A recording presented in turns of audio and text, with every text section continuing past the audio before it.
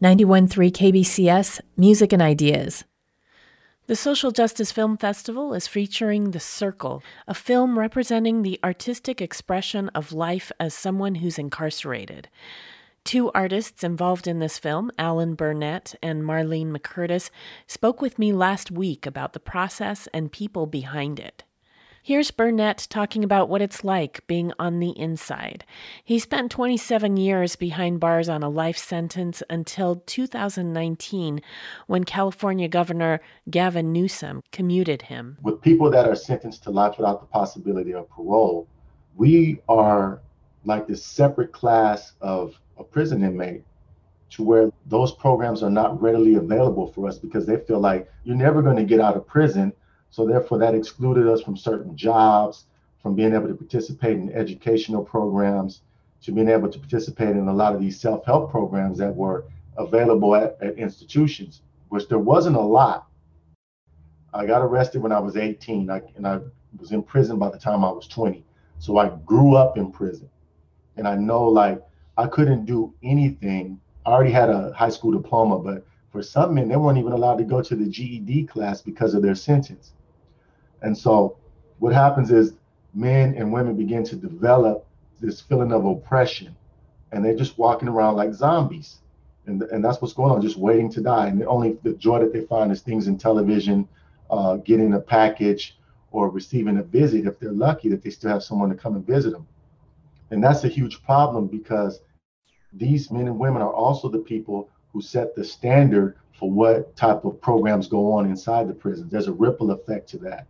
So if you have men who absolutely have no hope of ever getting out of prison participating in these programs, it gives other individuals who have a shot at going home, whether through the parole board or early release or whatever it is, they say, well, if these men are doing it and this is the culture of the prison, then I should participate in that, because ultimately these men are going to be the ones that are going to come home. So if they're in an environment where there's consistent violence, drug abuse, lack of communication, no conflict resolution, they're going to take that same behavior back out into the community. They always say that prisoners who have life without are the least likely to cause problems because of the sentence. Like, after a while, like, you get it. I'm in here forever. Like, I don't even want to get in any trouble. I would rather do things to help people. And I was fortunate enough to be around men who were similarly situated as myself, who were writing books, who were teaching classes, who were working in an administrative office, who were helping other individuals. And that for me was normal. And I was able to step into that space and thrive in that space. Those programs are absolutely needed. That's part of the reason why I'm home today. Like, part of the work that I'm doing now in the community is helping to create these programs, because California has multiple prisons. And then there's places where men haven't even found out or took the time or had the opportunity to understand how they developed into a person who can commit a crime, how they can take another human being's life. The men that I've been fortunate enough to meet have had the most worst experiences. You have men who were molested from the age of 6 to 16 who murdered their molester. A good friend of mine, his father shot his mother and then turned the gun on himself. And he came and found his parents in the bathroom like that. And so he grew up, and this is the person he developed into where he can commit this crime. And the beauty about the programs is it helps a person say, wait a minute, my parents arguing and fighting, that's not normal. That's domestic violence. My father drinking and I was affected by drug and alcohol abuse. Me being molested is something that happened to me as a child. I shouldn't be ashamed of it as a man, where I need to develop this toxic masculinity to where I need to be super aggressive towards men. And some men hate women because of these things, but they haven't had the opportunity to figure this out because they haven't had the programs and the resources to do it. And so as a society, we want our society to be safe. There has to be a connection between the people that are incarcerated and the people who aren't incarcerated. And these things need to start getting fixed, not on the back end after someone commits a crime and say, we're going to lock him up. He deserves to die in prison. That was a horrible thing that he did. He shouldn't have killed that person. When the thing should be, we need to figure out what is going on in our households and what we teaching our young people in school to help them develop into people, so they know that they have other options as opposed to taking another human being's life. And so this is how I developed throughout my incarceration. I'm so thankful that I had the last 10 years of my prison sentence, I spent it at the Progressive Programming Facility where all these things were like available. And what's interesting, when I say they're available, the administration wasn't the ones who provided it for us. It was the men who were there saying, you know what, this is something that we need. We'll create these programs. The Progressive Programming Facility was started by a former man who serving life without the possibility of parole named Kenneth E. Hartman. And he wrote a proposal. And in the proposal, he said, we want to have a yard, a facility, 4 buildings, 5 buildings where there's no drug and alcohol, and these men are, there's no racism and all these things. And if a person who's incarcerated participated, they would sign a contract. And that was in 2000. And it was called the Honor Yard. And then it went through all its political ramifications, and they changed it to the Progressive Programming Facility, and it developed. And so now there's a dog program there. There's a bachelor's of arts degree where in-person staff come there and teach these type of programs. In 2017 to 2020, former Governor Brown and Governor Newsom began to commute sentences of the men that were housed on that facility because of the tremendous amount of work that they were doing and the social impact it was having in the community. Yeah, we started the programs. I myself started a couple programs while I was in that facility, and they benefited so many people, not just men serving life without, but other men too. That gave them the understanding of who they are so they can become better people. The film The Circle, now showing at the Social Justice Film Festival, was created by people incarcerated at the California State Prison, Los Angeles County, Lancaster. Artists Marlene McCurtis and Susie Tanner were the working artists, and when the pandemic hit, the work took to film. Here, McCurtis describes the project. What our workshops are is that we come in, we do writing exercises, we do movement, we do theater, all in preparation for a final performance, which the men write and also perform. However, COVID hit and we were shut down, we thought for only 2 weeks, and obviously that changed. And we had to kind of figure out what we were going to do. And thank goodness we're funded by Arts and Corrections, which is under the California Arts Council. And we worked with the prisons and CDCR to do correspondence classes. So we were able to have those same men who were in that workshop continue writing through a correspondence course. But now we had this writing, and we were like, what are we going to do? I mean, how do we get their words out into the public?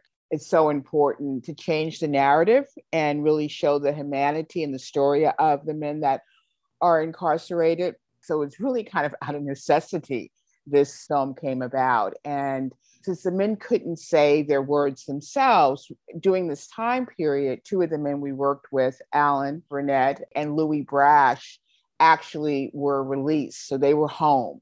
And we also had other men that we had worked with through reentry programs, through Theater Workers Project. And we decided that perhaps we would be able to have these men say the words of the men inside and be the performers, they were the actors. So that's what we did. And we filmed this during the pandemic. So a lot of it's on Zoom. And then some of it, we work with a movement person, Alexa Kushner, and we took them into outdoor spaces and had them do movement along with the recorded voices. And we blended that to make a film. We wanted to get these men's words, their voices out there. And luckily, as a teaching artist, I'm also a filmmaker. So I was able to kind of step into that role and help make that happen. And we were really very fortunate that we had these amazing men who were on the outside that were willing to kind of step in and also be a part of this process. Could you tell me if there's like a particular moment when something happened and it affected the way you look at things? I just have these like images in my mind of sitting down in front of young men who really reminded me of my sons and asking them questions. And I remember sitting, this kid must have been, he may have been 18, and he was looking at 25 to life because we were going into jail. So he hadn't been sentenced yet. And I remember talking to him, and I would always ask them, tell me about what your grades were like when you were like in second grade, third grade, fourth grade. And he was like, yeah, I was an A student. I was actually on the football team in high school. And, he was just telling me all of this stuff about his life. And I guess for me, I always kind of feel like, why didn't anyone see you? Why didn't anyone see who you were? I mean, saw, that you were a smart kid, that you were an athlete, and my sons were smart and they were athletes. Why didn't anyone see you? Why didn't anyone just grab you up and make sure that you were okay? And I felt that for so many of those young men. The first couple of years, I would interview all these men, and then I would get on the plane flying back to LA and literally would be in tears, crying on the plane, just replaying what I heard. Just the humanity of everyone I met. I mean, they're human beings that are behind bars, and I think we can't forget about that. Artist Alan Burnett now works for Theater Workers Project.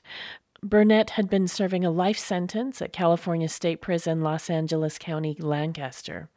He participated in McCurtis and Tanner's workshop while inside. Since he was commuted, he teamed up with McCurtis to work on the film involving many of his friends from inside.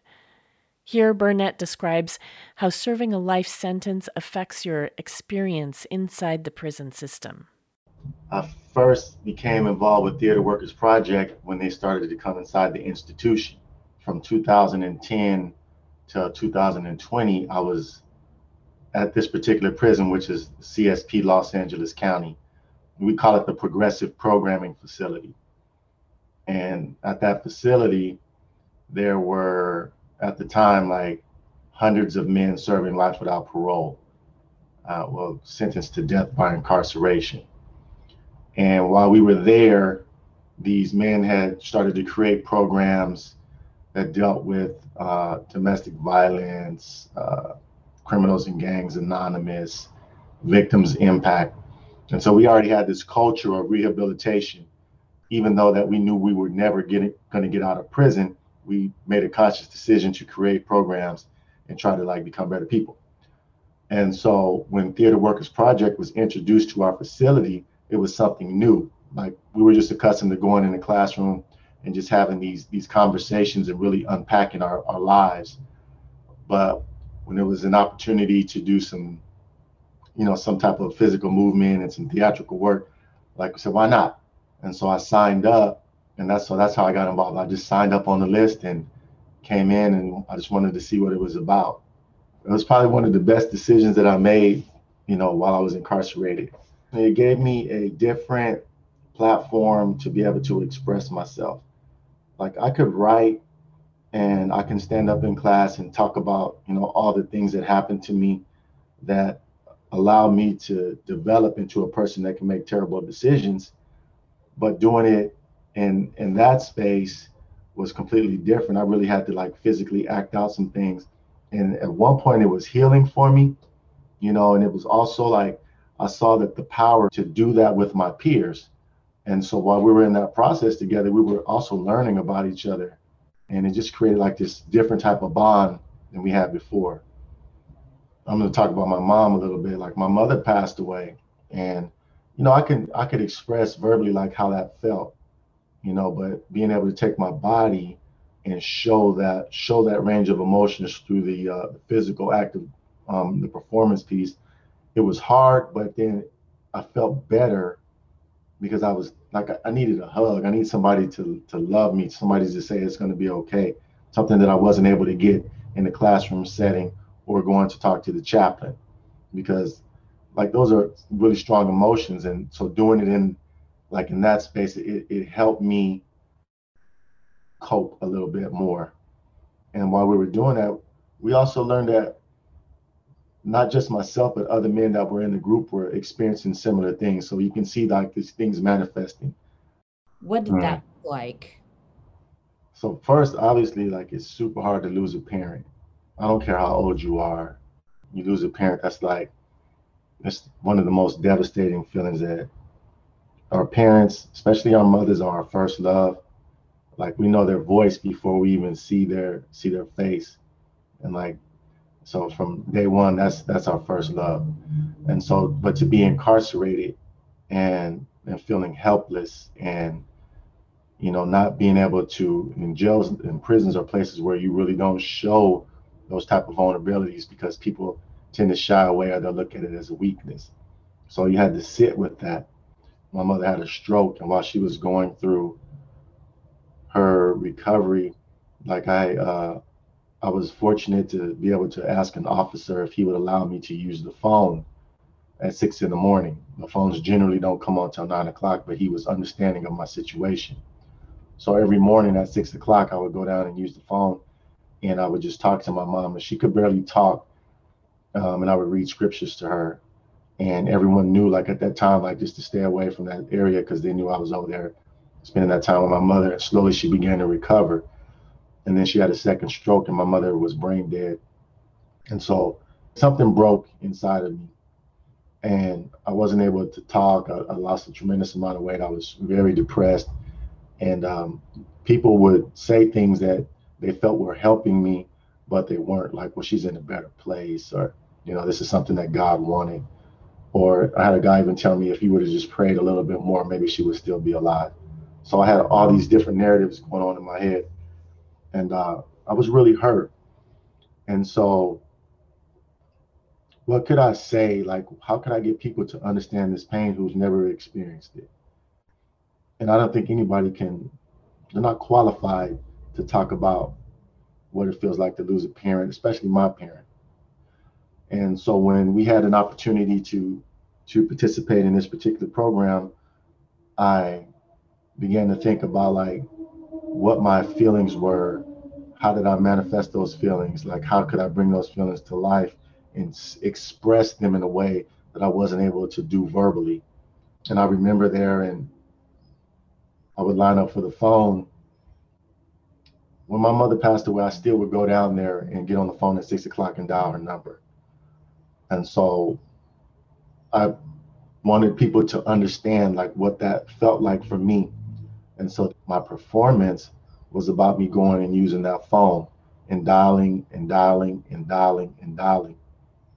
And then and then they got it because she was not going to answer the phone, but on so many levels, it also allowed me to reflect on the amount of pain and suffering that I caused with my life crime.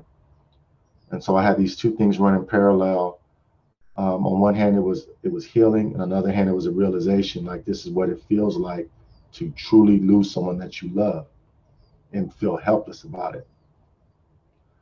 And so like I'm extremely thankful for the timing of Theater Workers Project coming into the institution and me having the courage to go in and sign up and then express myself that way, because it helped me. I mean, in prison, there is no, we'll let you go to the funeral, or you can watch the funeral from an electronic device, or the chaplain told me, you'll be okay, just continue to pray. Like there was this uncaring because there was nothing set in place to deal with these range of emotions that inmates or prisoners experience. And so how do I process that? Like some people commit suicide, some people go to drugs and alcohol, some people start to get involved in this destructive behavior because they haven't completely processed that. And so Theater Workers Project allowed me to process it in a healthy way. When I came to prison, which was 1994, like the only programs that they had were like Alcoholics Anonymous and Narcotics Anonymous. And those were generally held on the weekends for a couple hours a day. And then the institution was like, it housed like there was 8 buildings on the facility. And so then there wasn't this culture of rehabilitation because the men knew that they weren't going to get out of prison. So what was the point of even going to the classrooms? We had a governor at the time, it was Pete Wilson. And Pete Wilson was saying that the only way that he would let someone out of a prison would be in a pine box. Let me say this. The first time I seen somebody get out of prison was in 2011. And I came to prison in 1994. And so our system was geared towards punishment, lock them up. I think from the time that I came to prison, they began to erect all these prisons. We had like 30 some odd prisons in California by the time I paroled, by the time I came home. And the prison system got so overcrowded with mass incarceration, they began to ship people out of state, Arizona, Mississippi. People were sleeping triple bunks, sleeping on the floor in a prison. Like, this is supposed to be America. Like, what are we doing? In 1994, the three strikes law was implemented in California. And so that just, they were locking, a lot of people were being sentenced to 25 years to life and for the smallest thing. So that was pretty much like what blew up the prison system in terms of like mass incarceration. And then it just was like, boom, prison industrial complex, prisons everywhere. Personal people own prisons. Then you had all these smaller companies that were invested in, you know, providing services for prisons like packages, telephone services. And so they began to put more money into, we need more prisons. So it just became this big thing where everyone was making money off prisoners. And let me just say this too, there wasn't a lot of like programs like Theater Workers Project coming inside at the time. Like, that was unheard of. Like, you never saw that. And it got to a point to where now it's a lot more nonprofit organizations, community-based organizations that are now taking an interest into helping people that are incarcerated. Some of them are, you know, really good programs that really want to help, and some of them are following that same pattern of this is a way we can get some money. It was just really this tough on crime thing that was going on, like it was popularized. And while I was in prison, there used to be like plants and stuff, like they dug them all up. There was a thing called the Prisoners' Bill of Rights, which was scaled back around that time. And so prison became a place that was not just where we were isolated from the rest of society, but we were absolutely like cut off through the way we couldn't communicate. There was a time where a prisoner would be able to go and spend a couple nights with his family inside the institution. All that stuff was taken away, especially if you had life without parole. And so like we became this story about this is where we send the bad people. And then we didn't have a voice to where we can say, well, wait a minute, like, though I committed a terrible crime, I've changed, and let me show you my humanity. So that was going on for many, many years. Unfortunately, there was a change, but I don't know if you can imagine, like, we were just like stranded somewhere, like on an island, and we couldn't get any help. And so we began to like really just sit in that and start to believe that we weren't worthy. At least I was. I felt like I wasn't even worthy of having a conversation and talking about anything that was personal to me, because my sentence defined everything about me. And it was reinforced by the things that were being taken away from me and the places that where I was being sent. And it was reinforced by the activities that were going on around me. And so it just created this whole social construct about what it meant to have a life sentence and be stuck in prison. And so, you know, and men would find their way out, whether it was through suicide or just numbing the pain by drug and alcohol abuse, and this repeated these acts of violence. And so there was this really terrible cycle for many years. And we would be sent from prison to prison, like just herded here, there, here, there, here, there. And that was going on for about 10 years for me. Three strikes had a huge impact on the prison system, at least when I got there. And you witnessed that shift from when you first got in and during your sentence. When I first was arrested, I was 18, and like I said, in the end of 1994, I was in prison, and I was 20 at the time. And so there was opportunities that I would hear about these things, like they were like unicorns, like, oh yeah, you can go get sent to a place where you can get programs, and you know, but if you got life without, it didn't really matter. But then I started to see like the decline. There was more riots, more racial things going on. The food was scaled back. The exercise equipment was scaled back. And then it was just removed from the facility. And I mean like weights. There was no education programs. The trades, the vocational trades was scaled back. A lot of things were cut. And I was like, well, why did they even need it in the first place? Like, what do they need that for? These people deserve to be locked up. I think the most devastating thing for me was, I remember I was in my cell in New Folsom. It's a prison in Sacramento. It's like one of the worst places you can send a kid. Don't get me wrong, I'm not trying to minimize the fact that I committed a crime, but it's one of the worst places where you can send a 20-year-old. And while I was there, I was watching the news, and there was this discussion about whether or not to take the family visits. And one of the prisoners there's mother, who was like 70 years old, and she was on the news, and she says, the family visits aren't just for the husbands and the wives, it's for the mothers too. My son's been in prison, and this is the only time I get to spend with him because I can't travel, while I'm still alive. And immediately after that, which it felt immediately to me, no more media inside institutions. So I never saw anything unless it was a riot, and then they would show the aftermath of the riot, and then the perspective of, well, these inmates were trying to kill these inmates, and this inmate was shot. And by the way, this inmate was serving a life sentence, and he was a part of a gang. So the narrative that was being told just reinforced the public's idea of who they had incarcerated and why we needed to be there. At the end of the day, like, this is what I want. I would love for people just to understand that there is a connection, that this narrative needs to shift. There needs to be a huge shift about the men and women who are incarcerated. Like, our understanding of the justice system is unjust. People were ending up with 25-year and more sentences for the smallest things. I mean, what are we talking about here?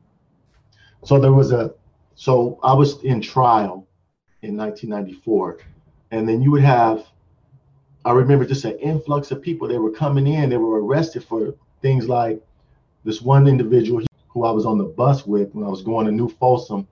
He stole some meat from the grocery store, and he was arrested, and he was sentenced to 25 years to life. One of my roommates had some fake IDs, and he got 3 strikes plus enhancements, and he had 55 years to life. And so there's still men incarcerated right now from 1994 for crimes that are of that magnitude, who eventually that they may never get out of prison because of 3 strikes, whether health or whatnot. And then when the pandemic, that's a whole nother thing. But I lost like people that I really cared about due to the pandemic who had 3 strikes. One man in particular, his name was Terry Don Evans, and he had 3 strikes. I don't remember exactly what his crime was for, but he was a part of my college cohort on the inside, and he died because of COVID. So a lot of people lost their lives while incarcerated for 3 strikes or whatever the case may be. But more to your point, crime is crime, harm is harm, but 25 years to life for stealing meat, for having fake IDs, 55 years to life, like it doesn't match. It doesn't match. But the 3 strikes law, it just became this thing because there was an individual who had been in prison before multiple times. And then what he did was he committed an egregious crime. What happened with that was they said, well, you know what? This man should have never even been out of prison. He's a career criminal. If he wouldn't have been out of prison, he wouldn't have committed this crime. So now the public is like, oh my God, I can't believe this happened. This man kidnapped this child and he did this terrible thing and he should have never got out. So now it's like, it was the right time for a law like 3 strikes to come into effect because everyone was pissed off about what happened. They were outraged. And in doing so, the law was so broad that if a person had been incarcerated before and he committed a crime, whether it was violent or nonviolent, they were getting 25 years to life as a result. So it was the reaction to a harm that another individual had caused. To have 25 years to life or 3 strikes for possession of drugs or drug paraphernalia because you've been to prison before, you have priors for drug abuse and drug offenses, and you have a violent crime. Some men went to California Youth Authority when they were 15, 16 years old, and then like in their 30s or their late 20s, they committed drunk driving, and then they got enhancements under the 3 strikes law, and then they have a life sentence. My personal opinion is that we need to deal with these issues before they even get to that point. And I believe it starts with what we're teaching our young people in school. From K through 12, from 12 through master's program, we need to be learning these type of lessons: cognitive behavioral therapy, relationship building, and just making just good decisions. Now that I'm home, I work with Human Rights Watch in the Children's Rights Division, to bring awareness to life without the possibility of parole. It's a nationwide campaign. And I also worked with Parole Justice Works, which were helping to create content for parole board attorneys, for survivors of crime, and for incarcerated men and women to help them understand like how they got to a place where this was a viable option for someone to harm another human being. Like, how did this happen? All this work is just the embodiment of like who I am now and who I was while I was incarcerated. For me, it's about how am I able to humanize myself and humanize these men and women who are called monsters. So I take the work very personal. I love these men, I love these women that I'm meeting now who are serving this sentence. And so when I have an opportunity to share those words, like, I need to jump in there and do it immediately. So yeah. Just curious, what does it feel like going back in this way? When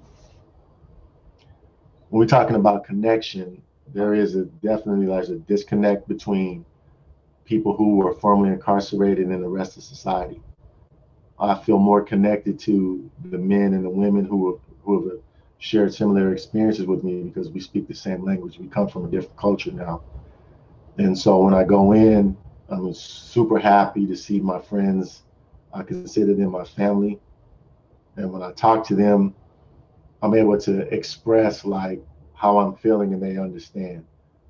Because this is the impact of my incarceration. I still carry around this disconnect where though I may be able to exist in society and go places and do things, like no one can ever really fully understand what it feels like to be in that setting, to be oppressed, to suffer, and then to develop. You know, it just took me a minute, but I'm starting to realize that now. My friends, they call me, they want to know what I'm eating. They want to know like what the traffic looks like, what do I see? And they're living vicariously through a 15-minute phone call. So being able to go in and embrace them and just you know, tell them that I love them and I'm praying for them and hoping the same thing that I got, and I'm fighting for them. The feeling of hopelessness is so thick, even when men are doing positive things. Like ultimately, like life without parole means exactly what that is death by incarceration. And me getting my sentence commuted wasn't a right, it was a gift, it was an acknowledgement, and it was one thing that the governor had the power to do. And he saw something in the work that I had done throughout my incarceration and through my life crime, the mitigating factors, said this person right here is worthy of an opportunity to go to the parole board and see if the rehabilitation is real for this individual. And so unless a person, a man or a woman, receives that who's serving life without, they're going to die in prison. And so just the understanding of that, and I see the faces and the expression of hopelessness and then the hope, you know, when I'm interacting with the men. I told them, one individual yesterday, are you getting ready for the parole board? And he almost fell out. He was like, oh my God, like, you think I got a shot? I said, everyone has an opportunity coming. You just have to act like it's going to actually come and start preparing now. Learn to swim because the boat's coming in. If you can't swim from the land to the ship, you're going to drown. Marlene McCurtis and Alan Burnett describe the through line of the film, connection. This idea that we've decided that we're going to put a certain group of people behind these bars, behind these walls, and we're going to forget about them. And in fact, this piece is about connecting, knocking down those walls and making this circle inclusive and inviting you into this circle of humanity. For me, when I observe the piece, it puts me in a place that I am connected to these men and these stories. And now look at us, we're here having this conversation. There's a connection going on between you and I. And when the viewers hear this, then they'll realize that there is a bigger connection. Locking people up doesn't make us safer, but connecting each other, all of us being connected and understanding that in order for us to live and to exist, like we are connected. And separating ourselves, it isolates us and it doesn't help us, it only hinders us. Like what they say, if California sneezes, the rest of the country catches a cold. That's kind of like similar to like if you lock a person up, are you helping society as a whole? Are you healing anyone? Are you making things better? You're not.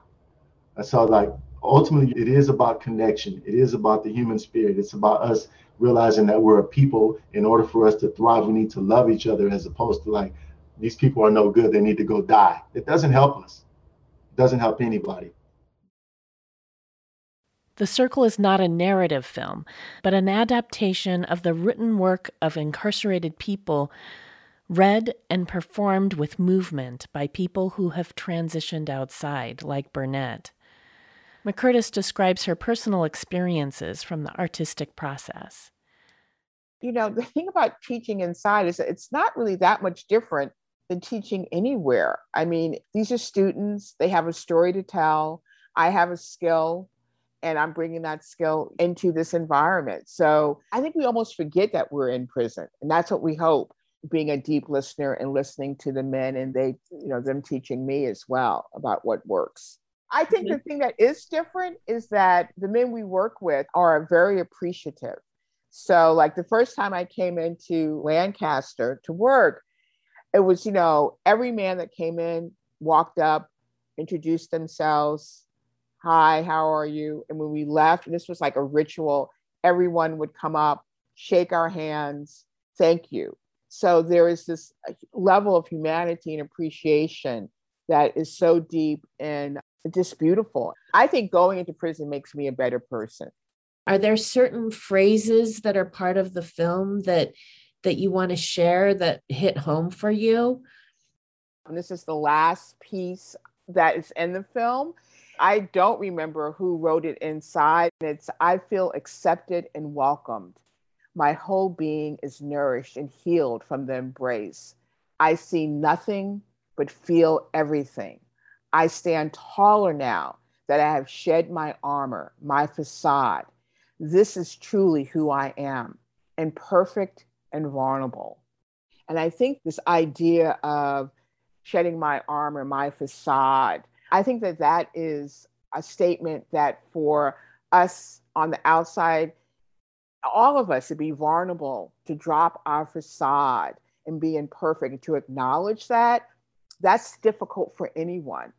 And just imagine the bravery that it takes for someone who's incarcerated to be able to say that. And I would say that that is really, in many ways, the power of art.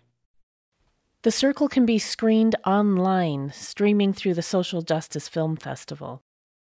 More information is at socialjusticefilminstitute.org. For more KBCS stories and to support our work with a donation, you can visit kbcs.fm.